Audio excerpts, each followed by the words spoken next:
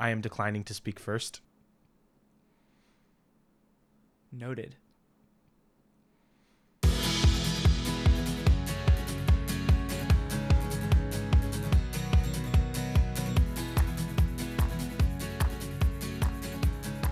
Welcome to Sinner's Take, another Catholic Guys podcast of which we are the worst. I am Eddie. Got that part there. It has been a while. Okay, so today we are bringing you our next installment of Dun Dun Dun Dun Dun Dun Dun. Is it theologically accurate? That is going to be a nightmare for people with ears. Well, good. Study shows that only 100% of our listeners have ears, so. So we've got a couple of quotes for you from some things, and we're going to talk about whether or not we think that they are theologically accurate. Would you like to go first? Your serve or my serve? Let's volley for serve. Volley for serve. P. Q. I win. Okay, so we'll start with me. All right, here we go. This is a quote. Actually, it's kind of a funny story how it happened. At one point, I was watching a movie with a friend of mine, and we were watching. It's one of like their family's favorite movies. And this whole family, right? If they ever say to you, "This is one of our family's favorite movies," surefire, not a good movie. Yeah, yep. I feel kind of bad because probably the three like siblings of that family are probably like 50% of our listenership, so we just insulted half of our audience. But anyway, this one's from The Wedding Singer. It's a movie, and starring Adam Sandler, I think, right? Yes, that is about all I know about the movie. He's a wedding singer. So I know two things about the movie. So the story goes, though, right? I had never watched it. I've always done a lot of like deal watching movies with this person, where I would watch a movie if she would watch a different movie. Your friend Sarah. Yeah, her name is Sarah. Did you want to hide it? No, it's fine. She's been mentioned before. She was the person who did the Sharpie thing on the back of the car, yeah, that's which right. was from Gerardo Got His Car Stolen episode. And I think she may. Or was it from White Shoes? I think it was from White Shoes. From White Shoes, yeah, that's right. Anyway, so watched that movie, whatever it is, and there was one part of this specific movie where the quote was said. You didn't say what the deal like. I'll watch one of your movies. You watch one of my movies. Oh yeah.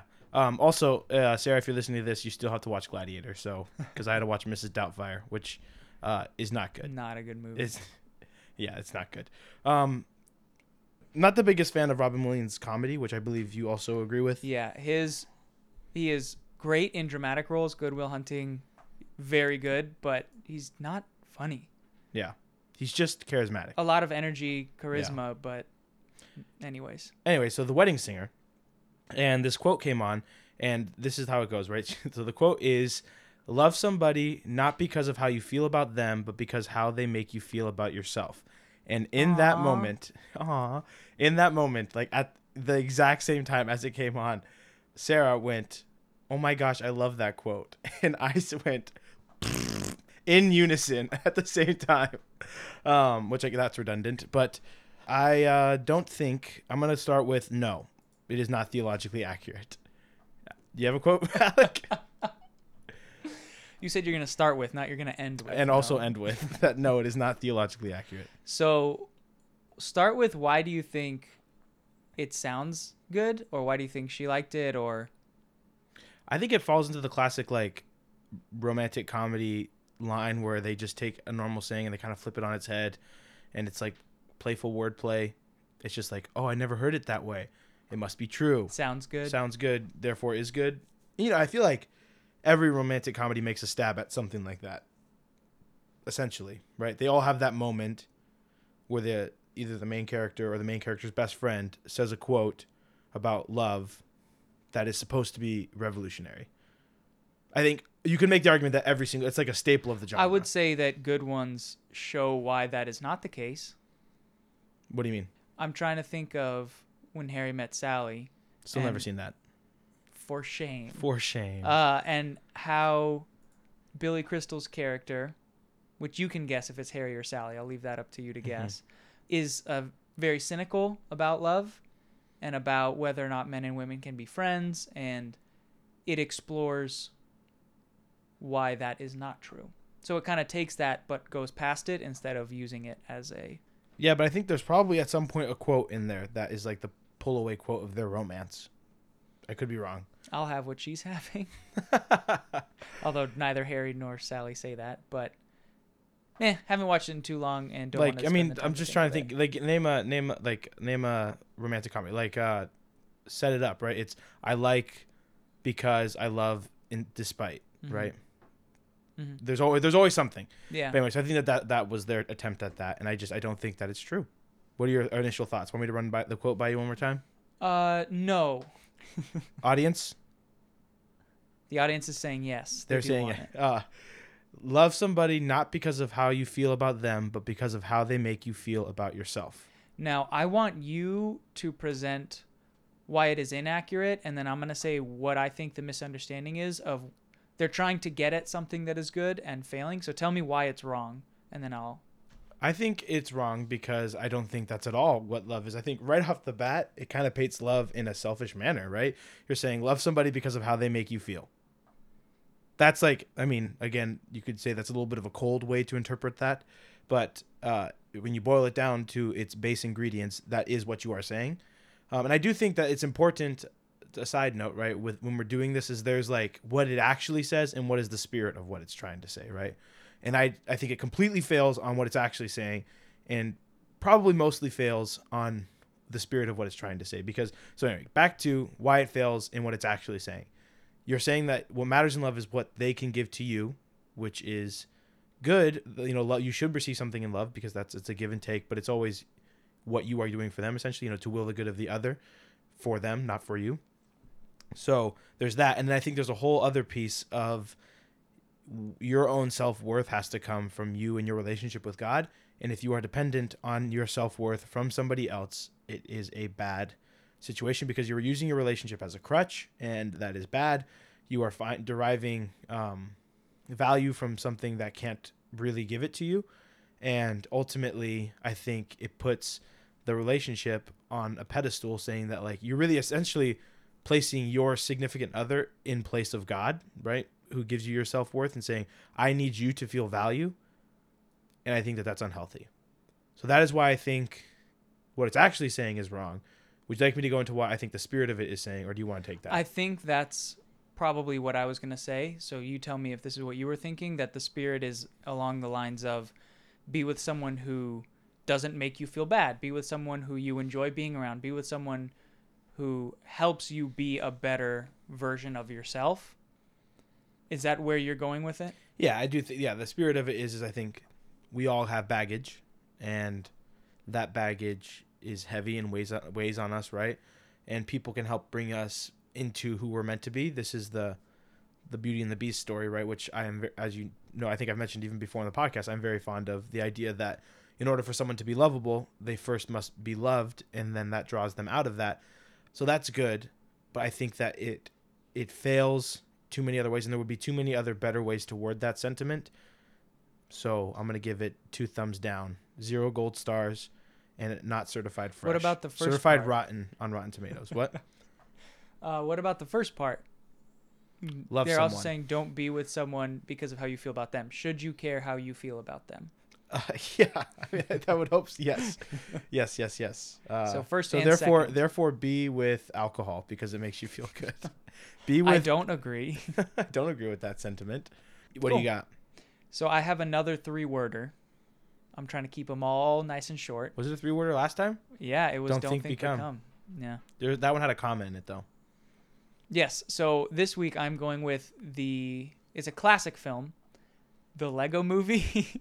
Very good movie. I'm kind of laughing about it, but I am a big supporter of it. Did you see the second one? I did not see the second one. It wasn't. It was okay. That's a You don't bummer. need to watch it. I watched it on an airplane. Seems like an airplane movie. Yeah.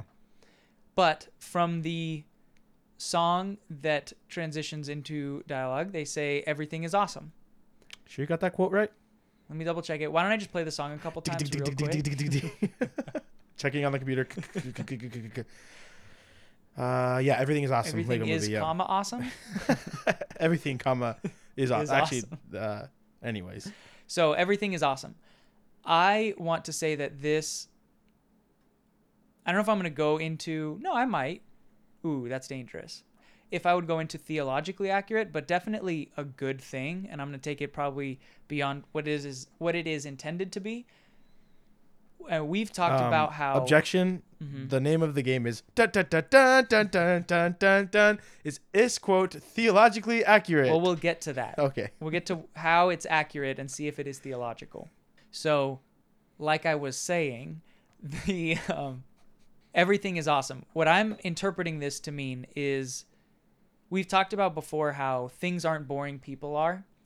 This can go into my distaste of baseball, as usually how it gets thrown back at me, that baseball isn't boring, I just don't appreciate it.